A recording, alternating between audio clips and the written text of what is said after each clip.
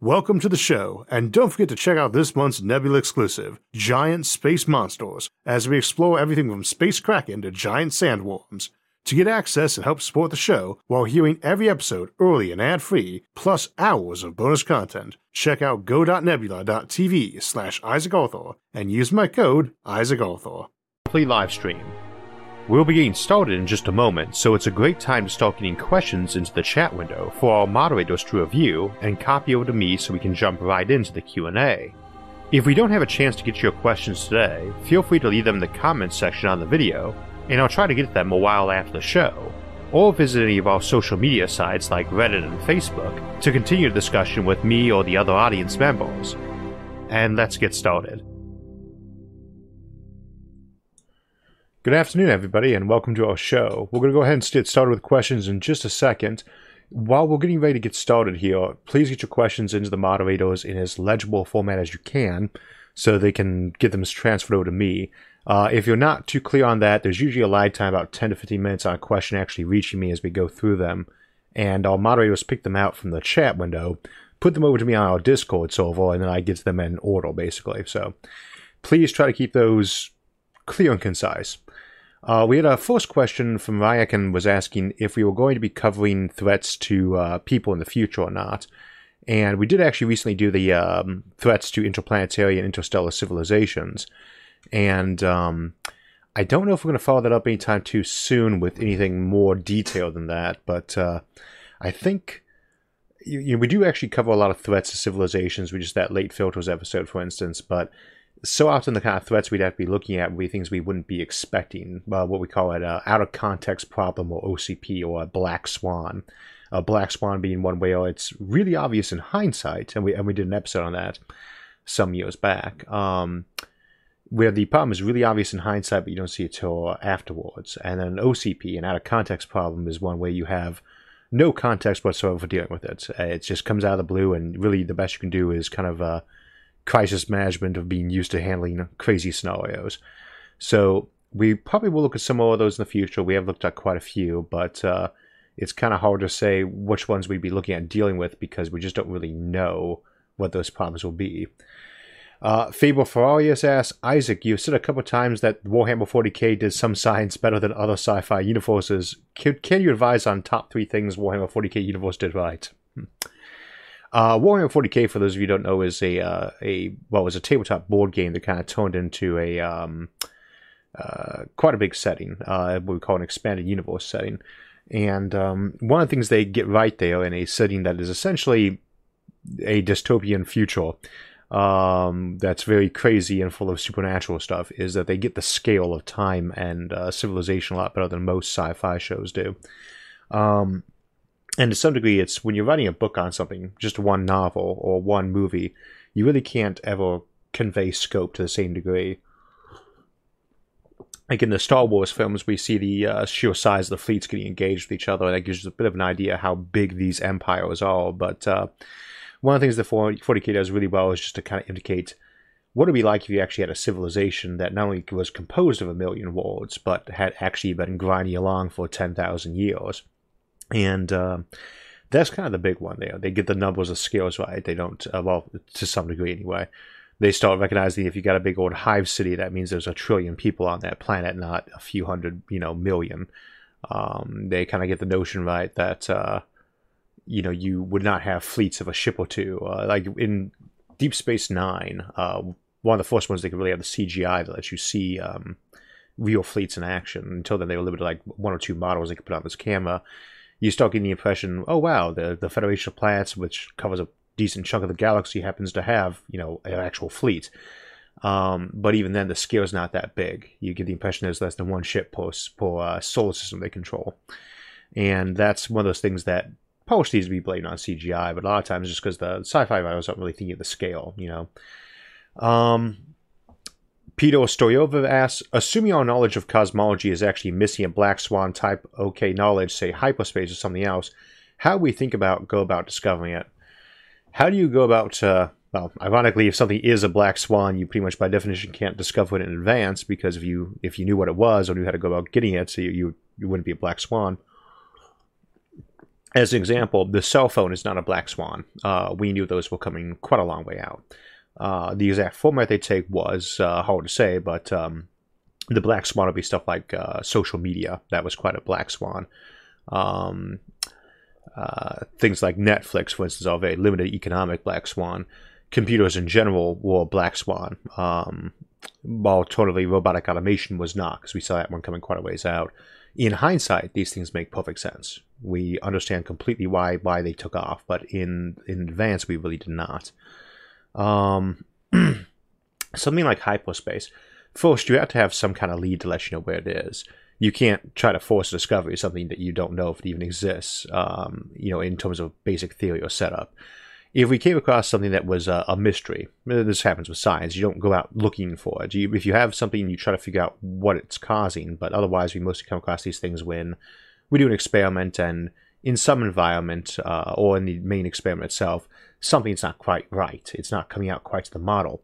But the model seems to work, and so we start trying to run it in different places and see what little differences are popping up and try to run down what is causing this difference.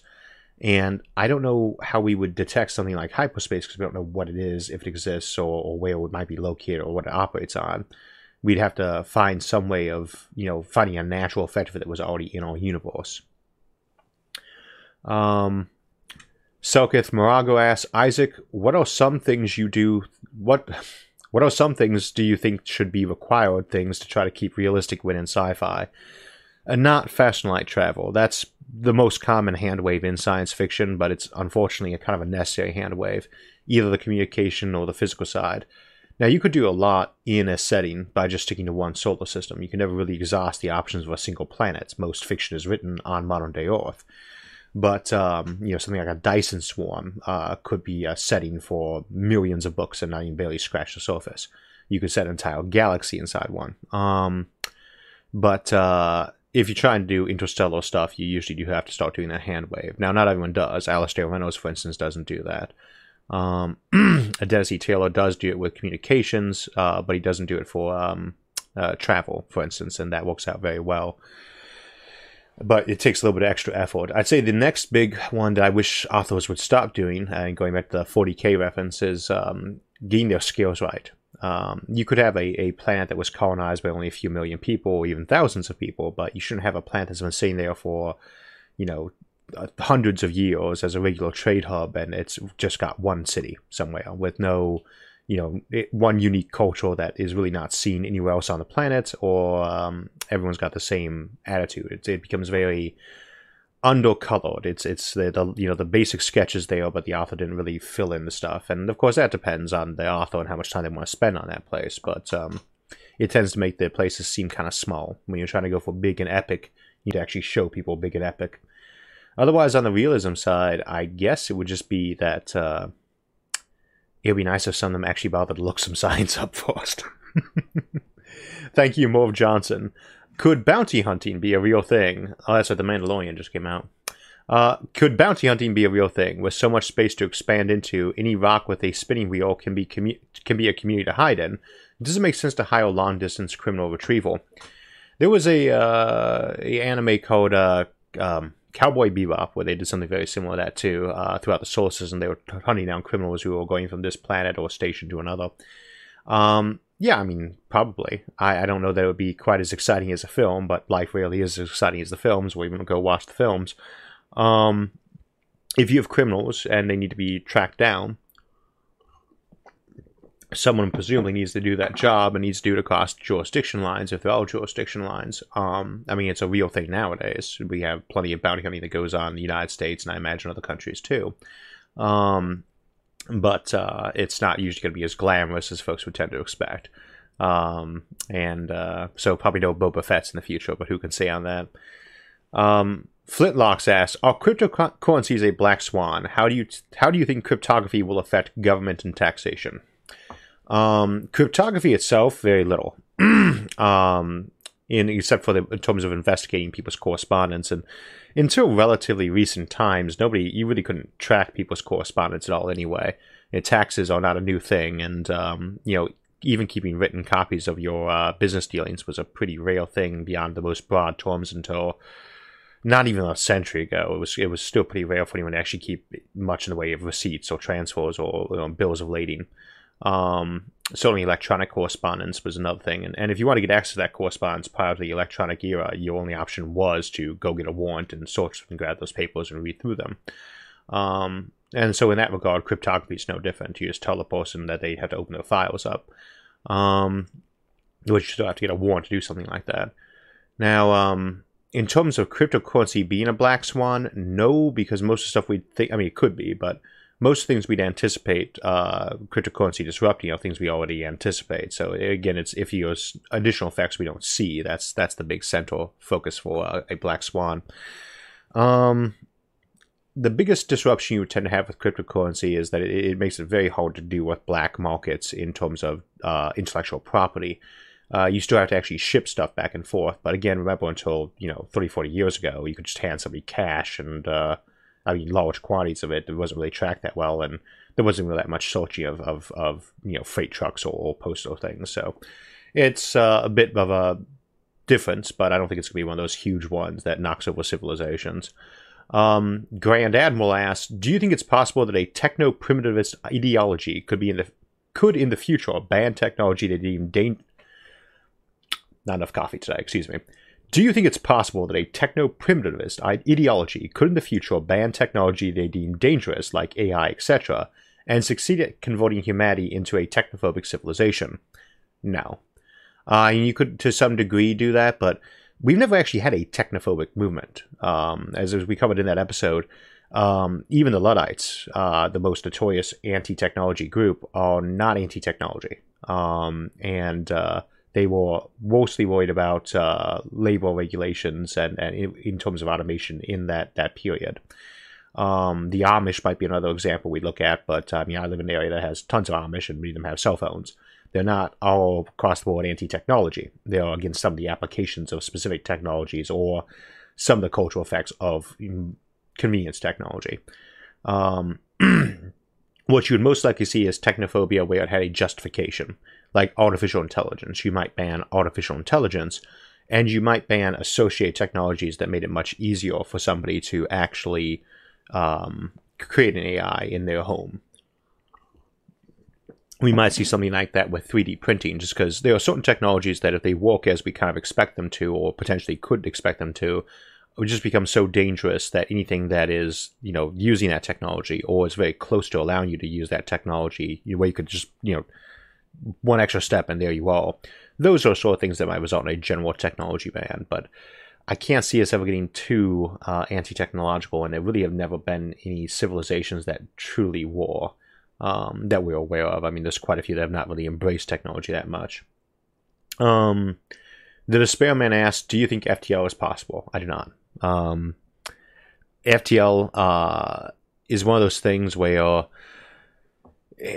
if we assume the universe runs on cause and effect without exception, you can pretty much write off faster than light technology, period. And there's really no way to play around with that in terms of violating an Einsteinian sense. Warp drives, for instance, technically do not violate them. But even then, every technology that everything on paper we've ever done that might allow fast and light travel or communication always bumps into requiring something that we don't have, like negative matter and energy. And I know they occasionally like to release science articles saying that we have discovered something like that, but what the science article actually said was something that acts like we'd expect negative matter to act like in this one context. And even then, it's a very loose correlation. It really has nothing to do with that. Like when they say a scientist makes black hole in lab. It's like, no, they made a substance that absorbs one frequency of light very, very well.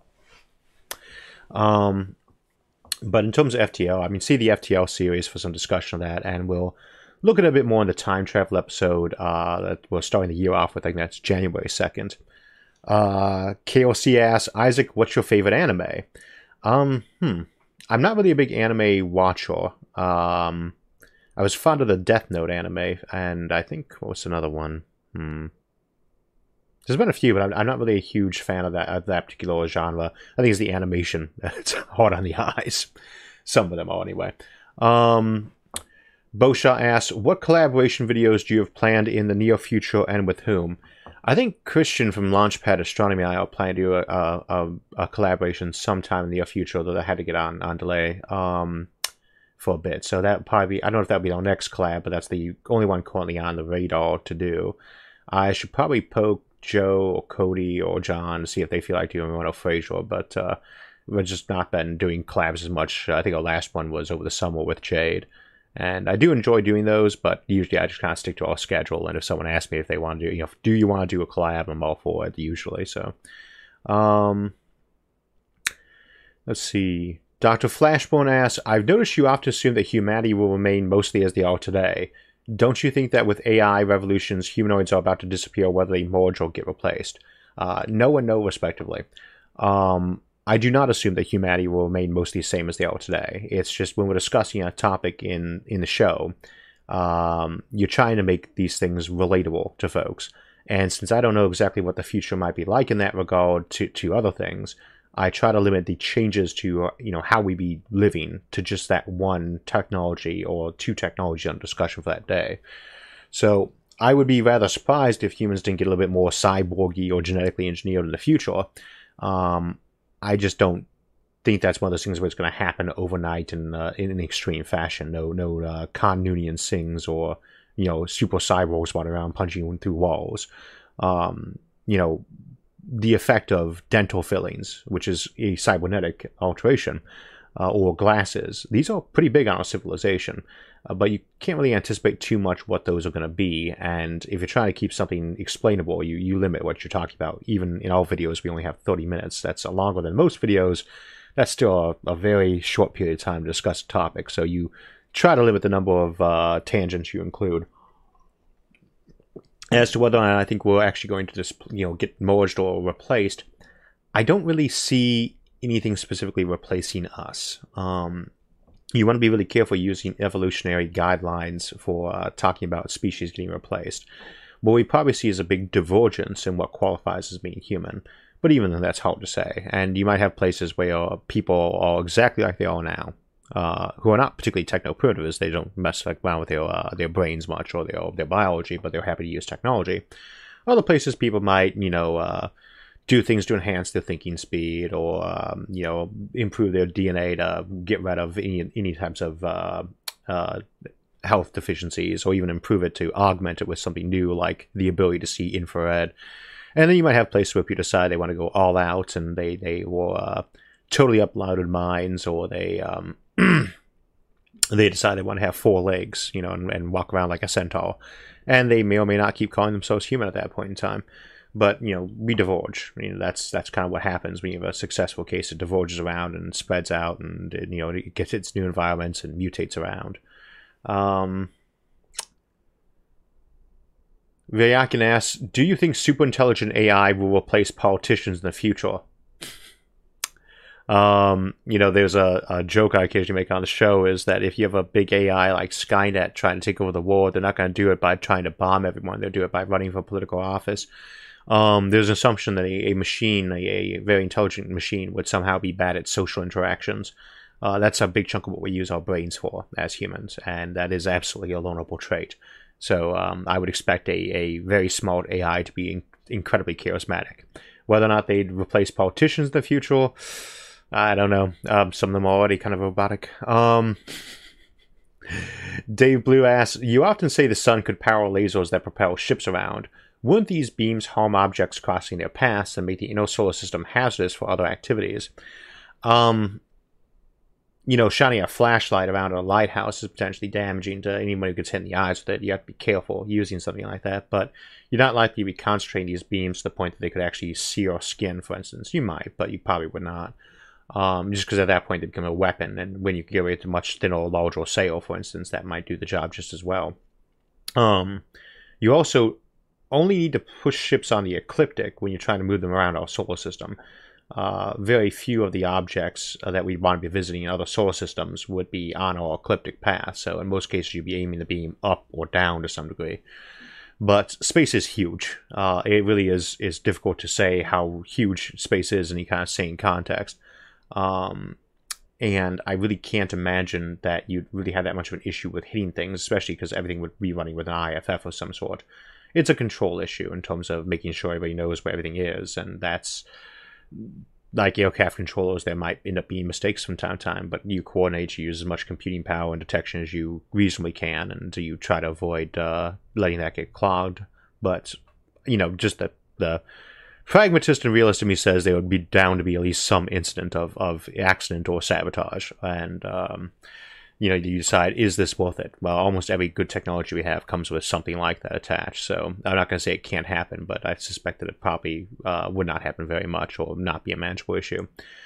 Pivani asks, Isaac, looking sharp. Thank you. What are the odds of finding alien intelligence being artificial instead of organic? Did we already release our AI aliens episode? I think we did. I lose track of what episodes came out sometimes. What's the ones that are busy being created? I would tend to think that if you were meeting something face-to-face for the first time that was alien, the only reason it wouldn't be a machine of some sort would be because they decided, that they just thought it was appropriate to meet you in person in the flesh. They might not have flesh, of course. But by and large, you'd expect the vanguard of almost any civilization to be automated, because that means you're not risking anybody. You're far away from home in a case like that. You really do not want your vanguard of detection and scouting being done by brave loners like Lois and Clark, because, as many explorers from the Age of Sail could testify, if they had survived, that could be very dangerous. So I would tend to think that, by and large, you would use automation as your vanguard and follow that up with other things. Nicholas, thank you very much. With the way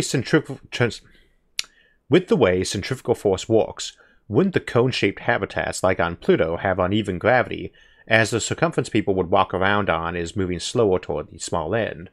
Yeah.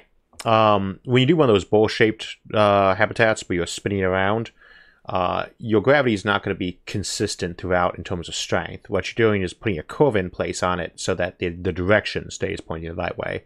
And even then you might need to do some tearing. You got a bottom that is, down towards your feet. That's the goal on that one. You have to angle the spinning object that way.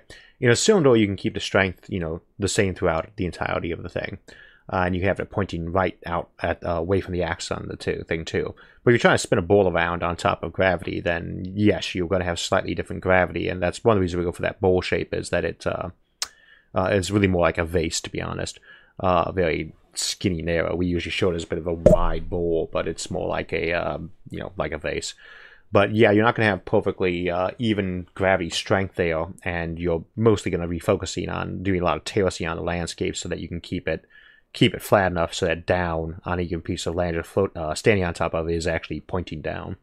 Not a perfect solution, but it's probably good enough. It depends on size too. A thing to remember when we talk about centrifugal force and Coriolis force on these habitats, and people say it's not going to be quite right, is it? You say, well, we have that on Earth. There was a pretty powerful amount of centrifugal force on Earth, and scale helps, but it doesn't really feel that much. You say gravity points down on Earth. No, in most cases it does not actually point straight down. It's just not as much as we tend to notice. It's also not the same in all places. Gravity on the equator at a high altitude or at the poles, it will point different directions to some degree and be a little bit stronger or weaker. And not by a trivial amount. Not enough for us to notice, but not something you require really advanced gear to detect. Dave Marks asks, if the Neuralink thing from Elon Musk only cost $1,000, would you get it? Not in its current format. I approve of technology. I like to see technology getting improved. I like to see people occasionally experiment with it, but there's always people who are willing to be that ones taking the risk, and I'm more than happy to let them do that if they want. For my part, I would really want to wait till it was on like the second generation before it had occasion to happen. But it's good to be doing research on that subject, but it's not really a cost issue at this time. It's more of a what's it giving you, and does it work, and is it safe? Horsehead Productions asks, loved your Quiet Revolutions video, thank you, where you compared current versus future lifestyles. Any chance of a continuation? Probably. I did like doing that episode. And the thing is, a couple of times I decided to do a continuation of it in kind of a specified thing like education or automated jobs. But I feel like there's probably those particular topics turned out to be a lot harder to write in a decent way than I thought they were going to be. So we'll get around to doing it probably at some point. But I'm not sure what should I do it like a part 2 or a focus in, and that's always an issue on these episodes. Is I don't really like to remake episodes. I prefer to either extend them or pick a particular topic that was inside that and you expand on that. And I'm not sure which one I want to do with that yet. Blake Johnson asks, "Hey Isaac, I would love to know what you think the first thing you would do following a confirmed and credible detection of an alien civilization, say a Dyson swarm or other megastructure." I guess it would depend on the context. If we picked up a Dyson swarm in, say, Andromeda, the Andromeda galaxy, I would probably say, oh, life's not that common, but there we go. We got a bit of a time scale for that. And I'd say that's a little bit improbable, but not too particularly improbable, because having one civilization pop up in a couple million-year window of us that was on par with us technologically would not be that big of a deal. But if I just saw a single lone Dyson swarm by itself and it was closer to home, like it was just within a few thousand light years, like Tabby Star, I wouldn't assume it was real. But if it was, I'd start assuming that there was some really huge missing chunk of our view of science and reality that we were off about. Because it would just be too improbable for something like that to pop up this close and for us not to have seen that kind of Dyson dilemma expansion wave somewhere else in the universe. Take a couple more questions before we go to break. Matt will be mashed. Your Skyhook video is getting a lot of renewed interest. Would you ever like to revisit it? Probably not. I mean, well, we're going to be talking about Skyhooks a little bit in the Moon episode coming up, Industrial Complex. That's early January as well, and would follow it up with Moon Crater Cities a couple weeks later. But I know Kozak just recently did a video on that, and that's the source of that renewed interest, and I'm very glad to see that starting to take off. I occasionally feel bad that I called the episode Skyhooks instead of Rotovators, because they do get called Skyhooks occasionally, but Rotovator was the normal term, so I just happen to like Skyhooks better, so it's nice that got popularized. But they just did a video on it. It was a good video, and we've done a video on it, and there's not too much more to talk about this time. So Ryakin asks, Isaac, what's your favorite video game? I mean, it changes over the years. I suppose Alpha Centauri was one of my favorite video games. Populous, way back in the day on Super Nintendo, was a very big favorite of mine. SimCity, also way back in the day. I've been playing a lot of Sid Meier's Railroads of late. But it varies. You know, you get interested in a game, and it either gets boring to you or becomes a classic you revisit every so often. Sadly, I don't have much time to play video games anymore. Life's been busy. Duncan Wood asks, would you consider doing a video on possible government structures on the future? That's always a tricky one, because I don't like to bring politics into the channel. I don't mind raising the points that people can be asking themselves a question on, but like we had UBI, Universal Basic Income, as one of the ones that was doing well on a poll over on Patreon not that long back, and I was kind of keeping my fingers crossed that wouldn't come in number one, and it didn't, just because, well, that's a topic to certainly discuss in terms of post-scarcity civilizations or automation. It's just such a charged topic right now that's hard to actually get to cover it, and folks will have to be coming in either with a either they've already liked it or they already hate it, and I don't really like to hit topics where people have a preset viewpoint on it, and I don't like to try to say which view I have on something like that either. It's more of a, let's look at the pros and cons of this basic theory and think about it. If you're coming up with all good or all bad, you're probably not thinking it through enough. Look at the ups, look at the downs. And maybe we might do that with possible government structures of the future, but if we were to do something like that, probably more like, how would you run a democracy across 100 star systems without fast and light communication? Is something like that even possible? Let's go ahead and go to break real quick, and we'll see you in a couple of minutes. So we're going to take a quick break so everyone, myself included, can grab a drink and a snack, and we'll do a few updates and announcements while we're taking this pause. It's also a great chance to get some questions in for the second half of our show today. First up, you've probably noticed we've had some extra episodes of late, mostly in our Alien Civilization series, and if you're curious, I'm planning to try to make sure we have at least 5 episodes each month from this point on, plus our live stream, as opposed to our usual 4 a month, or 5 a month if it happens to have 5 Thursdays in it. In general, that extra episode or episodes will be coming out first on Nebula, our streaming service, as an early release, then come out on YouTube and our other locations like SoundCloud and iTunes a couple months later. Most of our content on Nebula will be early releases, but we also have some Nebula exclusives, such as our new Coexistence with Aliens series, which are not intended to be broadcast on YouTube for the foreseeable future, same as our audio-only content that's exclusive to SoundCloud and iTunes. Our regular Thursday episodes will, of course, continue to premiere on YouTube.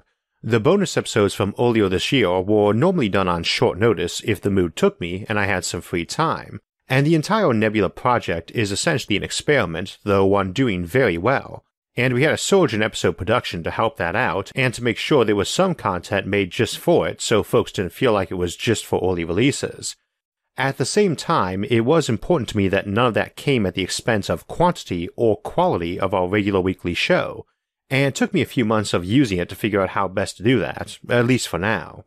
Speaking of quantity and quality, I wanted to take a quick moment to thank our editing and graphics volunteers on the show. Those editors have been instrumental in permitting me to increase episode output, and in my opinion, quality has improved a lot thanks to them too, and video quality even more so thanks to the folks that volunteer time animating for the show.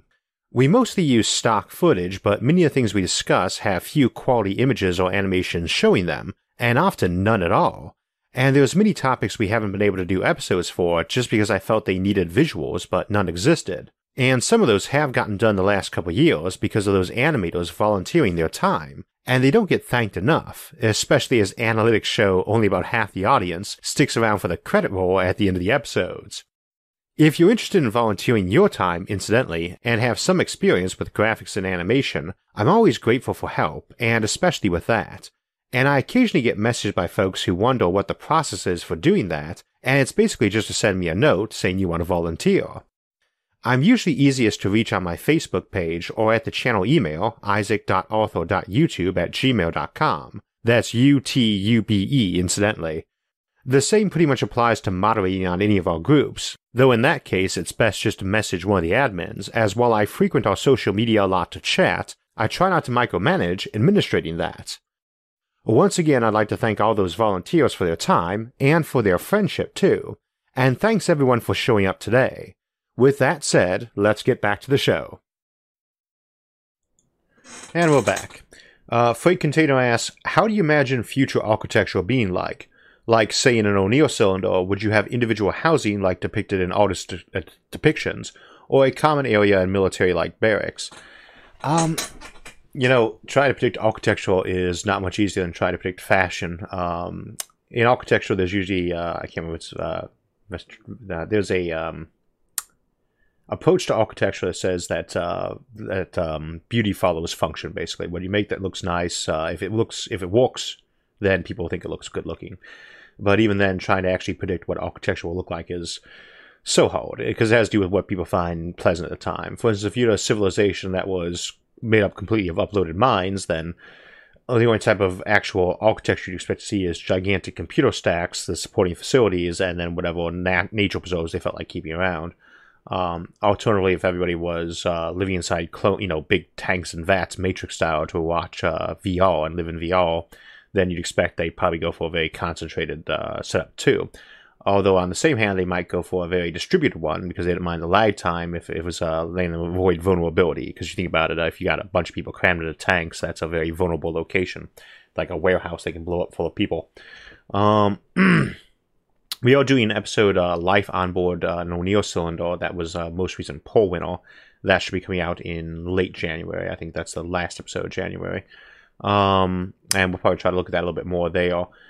I think, though, there might be... it would depend on what the O'Neill cylinder is like. If people are going for suburban happiness, they might be content to spread out to set the O'Neill cylinder up like that. They might go rural, and basically you have a house inside a nature preserve. And a lot of that depends on how good your automation is to build the stuff. Or you might be more garden parks and city kind of set up inside one where all your food production is done in space farms outside of the thing. Because you can do those much cheaper. It doesn't require nearly as much structural strength, support, redundancy, etc. To do a hydroponics farm is the place where people live. You might have individual houses that had airlocks and basements in them that could act as almost like a life pod. Or you might have large habitation stacks where everybody lived inside those, and those were secondarily sealed off so that there was a depressurization to the hull, like a catastrophic one from an explosion, that everyone would be safe inside there until repairs could be done. And it's kind of hard to say, but we'll look at that more in Life on Board and O'Neill cylinder in January, once I write the script up. Eugenia Dandis asks, with space exploration, do you think new jobs and areas of study will emerge? Oh, sure. Xenobiology would be the most obvious one. I think we would just talk, on the break about the new Coexistence with Aliens series, and the first episode that is xenopsychology. We don't have the aliens right now to do psychology on, but that would be a big one if we ever encounter them. Xenobotany. And, we could say that, xeno, something or other, a person could never be an expert on all the various, other alien lives, all of which would be much different than any given life form here on Earth was from each other. And even now, people have to specialize quite a lot. So you probably wouldn't be, you might get a degree in, I don't think you'd actually ever get a degree in something like xenopsychology. You'd more likely get a degree in psychology of Syrians or something like that, or of Aldobarians or Orions. Same for botany, you'd be getting your specialization in Martian agriculture. Because there really wouldn't be that much overlap. The psychology would be very different, and where there was an overlap, it would probably be applicable to Earth too. So, as to new jobs there's so many. Asteroid miner, space habitat restore, person who cleans toilets on space station that won't use robots for it, across the board. If people are there, you have a growing economy there, I would think. Aiden K. Season ADS asks, wouldn't time dilation be a huge thing for space travelers? Yes. At least for those moving at relativistic speeds. We shouldn't assume space travelers would always be moving at relativistic speeds much. In interplanetary contexts, you rarely even get up to 0.1c, probably not even that fast inside a solar system. And the relativistic dilation for that is enough that if you were doing a lot, you need to have something come in and correct your clocks, which you'd probably do automatically with a computer. The people themselves would barely even notice the time dilation for that, because it grows very quickly. You have to get up to over half the speed of light before time slows down to half its current speed. And I don't know if you'd ever really build ships like that other than for intergalactic colonization. As to something where it'd be like losing a tenth of your time, where you're only, you experienced 1 minute for every 10 minutes that passed. You have to be up to, 99.95% of speed light, something like that, before that would happen. And I don't know if you would ever do that, even for intergalactic travel. So it could be an issue, though. The thing isn't so much would time dilation be an issue, is what happens with all that time that you're spending traveling between places where, that last time you were in the system was a couple of centuries ago. And if you think about that in this kind of context, civilization changed a lot faster than it used to. But if I were to sail a ship away from 18th century England to, say, Alpha Centauri and come back, when I get back to my trip, I don't think, London of 1800 looks very much like London of 2019. I don't think that New York of 1800 looks at all like New York of 2019. So there will be that kind of effect on those things. And we'll be looking at more in our last episode for the year, Interstellar Civilizations in Time, which is the reason I ended up doing the time travel episode after that, though, is because that will factor in too. And we'll talk about some of those issues in that episode. Those two episodes, I should say. Generic Schlub asks, interesting name, are there any tropes in science fiction that just completely ruin the story for you? If so, why? Tropes and cliches exist for a reason.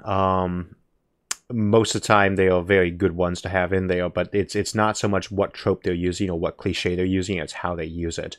I'll give you an example. A very common one in fiction is to use a young farm boy who gets a sword and is actually a prince or something like that. And he'll typically meet somebody sagacious, a man or woman, a Gandalf-like figure, or a Tom Maitland, if you know Robert Jordan's material, who knows a lot more about the world. And the purpose of that cliche is to have somebody who knows nothing about the world, e.g. the farm boy who lived out in a rural area, and have someone who knows an awful lot about the world who's going to be talking to you about it, because of course that's not talking to that character about it, it's talking to you, the audience, about it. So it feels a more natural way to do exposition on that world. So that's an example of a cliche that is good to include in most stories and why we see that so much. Generally, I don't like strawmans or overly simplified villains in fiction. And, it's not to say I like nothing but gray and black morality in stories, but I generally prefer a three-dimensional, characters, including the bad guys. And I would like plots that are actually consistent. But again, that has nothing to do with what cliches you're using. What tropes you're using. That is just one of those examples where there are some that are way overused. For instance, like zombies. That's become its own subgenre at this point, or vampires. or the cowboy western style science fiction where they land on a very pioneery world and they all walk around with laser pistols on their hips. I'd say that can get kind of old, but they're tropes for a reason, and it's nice to see them shaken up. But a lot of times the cliches make for some of the best stories anyway. But I mean, if you're doing writing, don't hesitate to use a cliche. Just be careful how you use the cliche. Soothin' Scientist asks, what do you think housing on space-stead habitats will be like? Mansions, apartments? That kind of goes back to what we were saying with the O'Neill cylinders. That probably vary a lot. A thing we say about the future on these is folks say, what would it be like living inside a Dyson swarm? Or what kind of cultures will emerge? I'll say, I don't know. And what I usually mean by that is, besides the fact that I generally don't know, is that I would expect there to be pretty much everything in play. If it was sane and rational, it's likely to exist somewhere. And it doesn't have to be all that sane and rational either. Because if you live in a very big civilization, you can have temporary societies that are always in a state of collapse. And if you're in a post-scarcity civilization, your ideologies or life approaches do not actually have to be all that practical to operate. So you'd expect to see almost everything, and I think the same would apply for things like housing or fashion. But it just kind of depends on what kind of lifestyle a person enjoys living. I'm a rural kid. I think of myself and living in the city for the area I'm at because I live in a village of less than 2,000 people. I have to drive almost a mile to see a horse. And yet, for most people, that would be very rural. So to me, the idea of living in, kind of a classic skyscraper, not really a pleasant idea. Not bad. I mean, I've been inside them. They're beautiful to look around at, but not my ideal. On the other hand, somebody who's very used to that and prefers that might find my general idea of having a cabin in the woods as horrifying. It just depends on what a person's tastes are. And those tastes will mutate with time for us, but at the same time, you'd expect to see a wider divergence pop up with them too. Gen X asks, what's the worst sci-fi movie you have seen in regards to totally messing up science?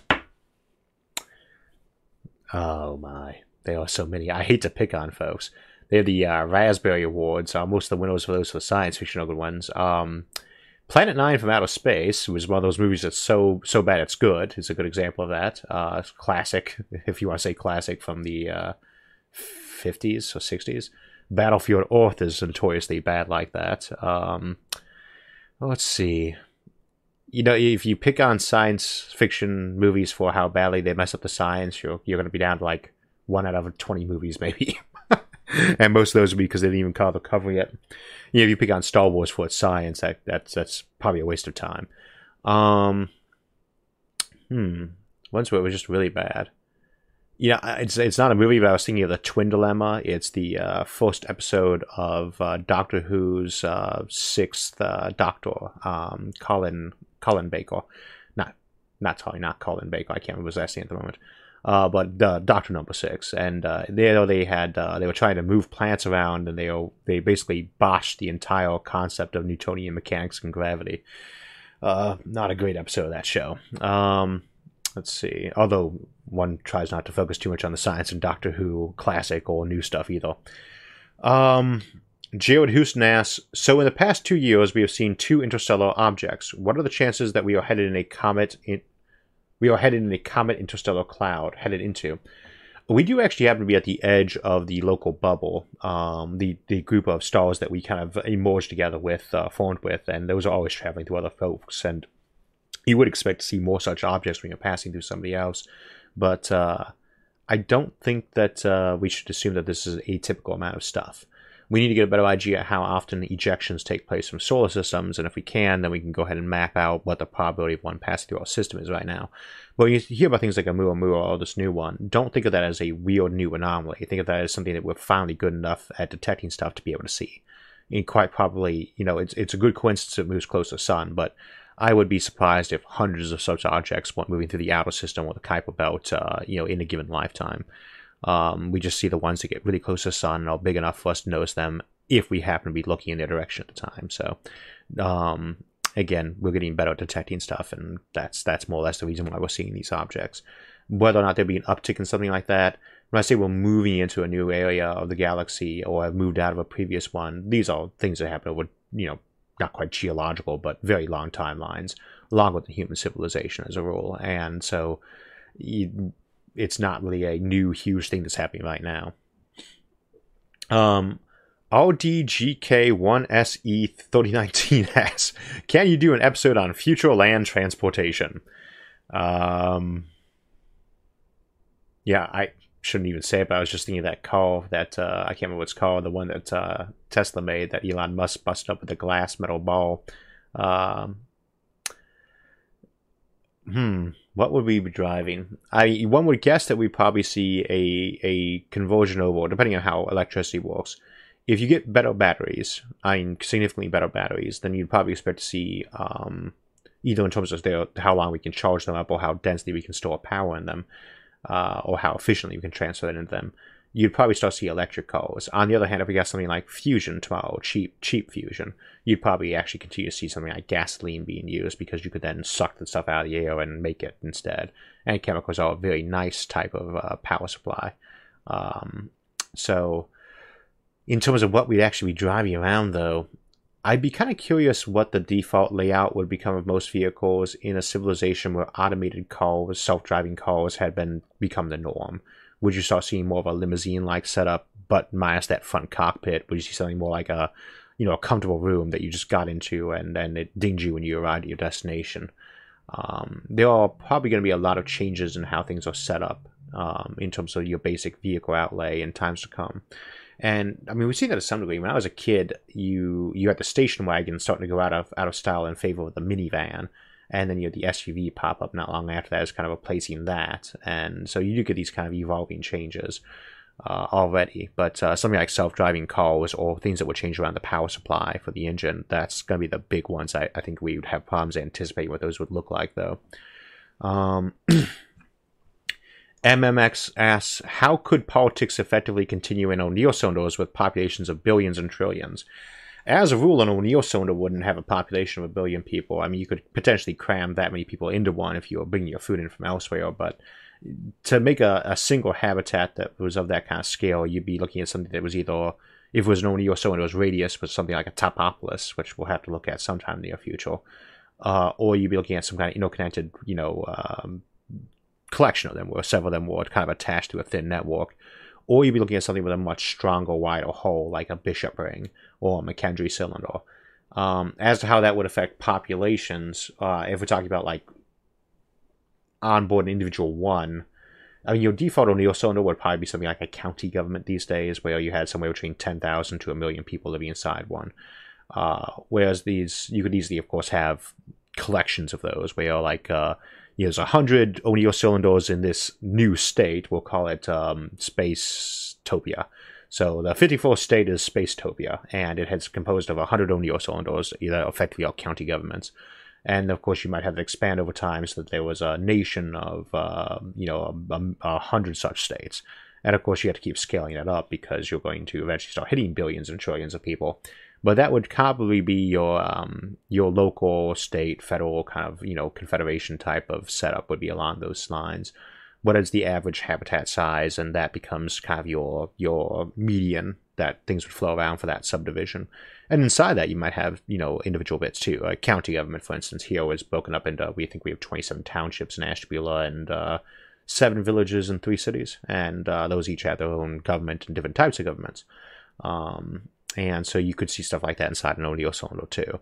So it just depends on what kind of setup people feel like going with. That might be kind of interesting to see, but it might get kind of boring for folks too. I happen to find that sort of thing very fascinating, but I'm not sure most people do.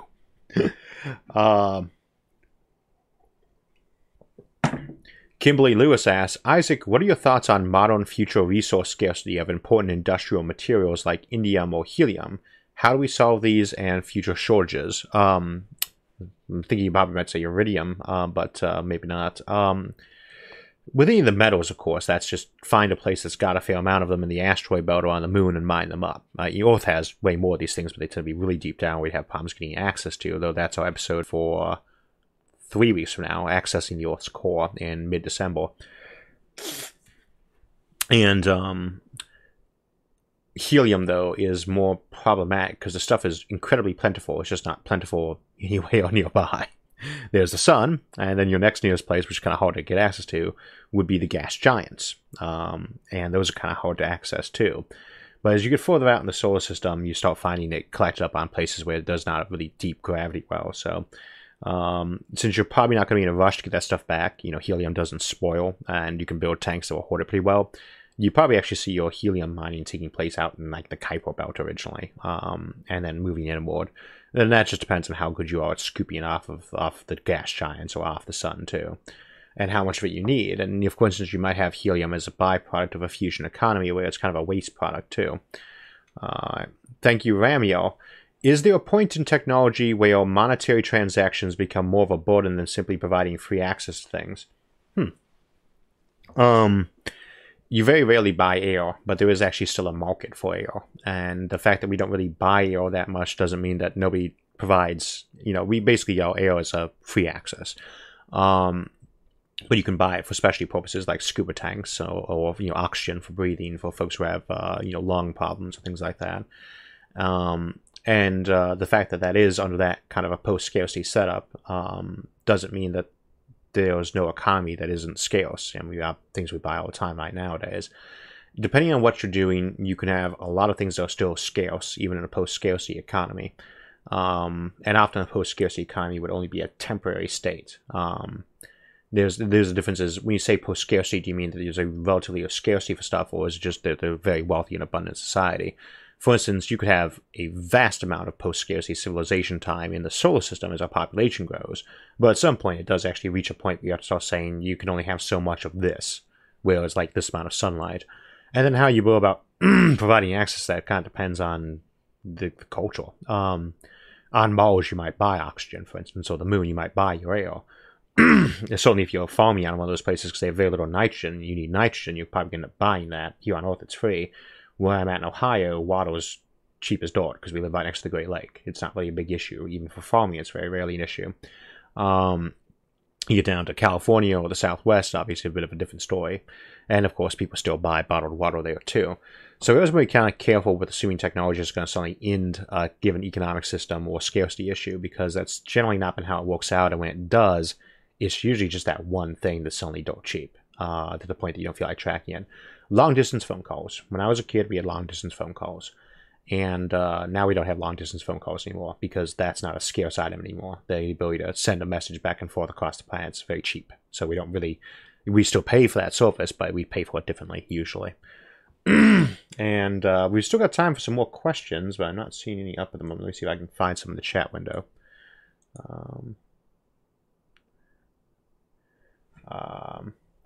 Capital H asks, is there any way to do star lifting, some like process on gas giants, or is your Mining Neptune episode... See why the mods have problems doing that. Let's scroll for me. Closest thing to it. Can we do star lifting on gas giants, or would it be something more like what we do with Mining Neptune? The thing about a gas giant is, well, we should start with saying star lifting is done by basically one process. There are two advantages to it. First, in a star like ours, it's pretty convective, so you can not only strip off the material that's near the top, but the stuff's constantly bubbling around. Heavy elements do tend to like to go towards the center, but they bubble up. It's a bubbling stew pot, right? And so you can scoop metals out of them, not just hydrogen or helium. Second, it's got a huge gravity well, but you have a gigantic power supply right there from that sun. And that's why star lifting, if we can get it working, would be a very effective way of getting resources, is because it's where 98% of our solar system's resources are at, and it's where the gigantic power supply is at for lifting those resources away. Something like Jupiter, if you don't have fusion, you have a bit of a problem pulling material off it. Same for Neptune, because you need to have power supply to get these things out of those gravity wells, and it has to be cheaper than the other sources. For the gas giants, there's a lot of ways you can remove material from them, but the question is mostly what method are you using and what are you using for power? And it might be the sun. One way you can do star lifting for something like Jupiter would be to send in a gigantic power beam or flat-out laser from the sun to Jupiter to heat it up and blow material off it, same as we do with star lifting. Or to power whatever it is that you're using to run a thing, like the Neptunian chainsaw we discussed in colonizing Neptune. And that's one of those things where those would usually be the last things you access, but not necessarily. Like with star lifting might be something you started very early on just because it turned out to be more economical, for instance, which under some circumstances it might be. Prova asks, is there a phenomenon which would threaten or damage a Dyson sphere? well, a Dyson sphere certainly, but a Dyson swarm, which I'm assuming you mean in this context, those are actually a lot tougher than people would tend to think. It's very hard to just eliminate one of those, and it's also very hard to eliminate one in a way that would allow you to do that without a retributive strike, right? Preemptive strikes, forced strike, those are only a good idea where you can either completely eliminate their ability to retaliate, or can almost do so that you're not being, crippled yourself. And every time I try to think about a way to destroy one with technology that's relatively on par to that civilization, I can never quite find a way that you could do that without getting struck back. But they are vulnerable to things like a massive Kessler syndrome debris attack that would be solar system wide. Not the easiest thing in the world to do, but yeah, you can damage one. You could set the star off. There's a good example. I mentioned Dennis E. Taylor earlier. In one of his books, there's without being too spoiler-tastic about it, they managed to cause a supernova by having two, neoplanet-sized objects slam into the poles of a star simultaneously and compress it so it's supernovas. And that's a trick you could use to do something like that. That would be very hard to block. It's kind of like when we discussed in weaponizing black holes. You could do things like that to potentially set a star off. Even then, though, you probably would not get the entire civilization, even though you think a supernova, wow, that would wipe out a solar system. Well, not so much. If our sun went supernova, Jupiter would still be around afterwards. Man, our sun's not massive enough to naturally go supernova. And so a classic supernova would not get rid of something like our Jupiter, and our own sun just doesn't have that much energy. And if you talk about like habitats in the Kuiper Belt that were buried under a mile of ice, yeah, they'd still be around. So they could easily bunker up their ability to strike back at you. And of course, it's nice to be able to blow your enemy up, but usually the thing preventing you from doing that, if you really don't like them, is that they're going to blow you up in return. So weapons you could use to take out a Dyson swarm, but unless you can do it in a way that prevents them from returning the favor, I haven't come up with very many of those that would seem to allow that option. Which would go into the Fermi paradox question of, do people not build these things so they want to be decentralized? And possibly, but it doesn't really seem like that would be enough to prevent that from people from building that. Sapiat asks, if the Hyperloop cannot happen because of the cost of having everything depressurized, that would usually be a make the thing cheaper design thing. But what about having the air in the loop move in the direction of the Hyperloop train? It would reduce the train's air friction, even though there would be friction between the air and the tunnel walls. If the energy is cheap enough and the demand is high-speed transport rises, do you think there's a fairly good chance of happening? Now, wind tunnels, we get those inside our tunnels right now when we build these. We have to build a tunnel through a mountain or a city. Already a pretty significant problem, and that's just being caused by the local wind of maybe 10-15 miles an hour, or the vehicles themselves moving the air through. There is friction when you have wind going down the material, when you have a fluid. In fluid dynamics, there's a limit as to how fast you can pump fluids through a pipe. You start trying to bring those fluids up to supersonic speeds, which is the idea behind something like a Hyperloop, is to move these things at supersonic speeds. You start getting some very severe issues. You're effectively inside a turbine at that point in time, like on a jet. It's doable, but I think that just in general, the amount of strain and stress you'd be putting on a thing would be way, way more. And the energy cost for keeping that air moving way, way more than to depressurize it. And I'm not sure why you wouldn't be able to depressurize one of these tubes. It's worth keeping in mind that while the Hyperloop has a number, forget about the Hyperloop for the moment, a vacuum train or a neo-vacuum train. The Hyperloop is an example of a neo-vacuum train. This is not a new concept. They have some engineering issues, but they are issues in terms of being economically effective and, not having to over-engineer it to the point it becomes too expensive.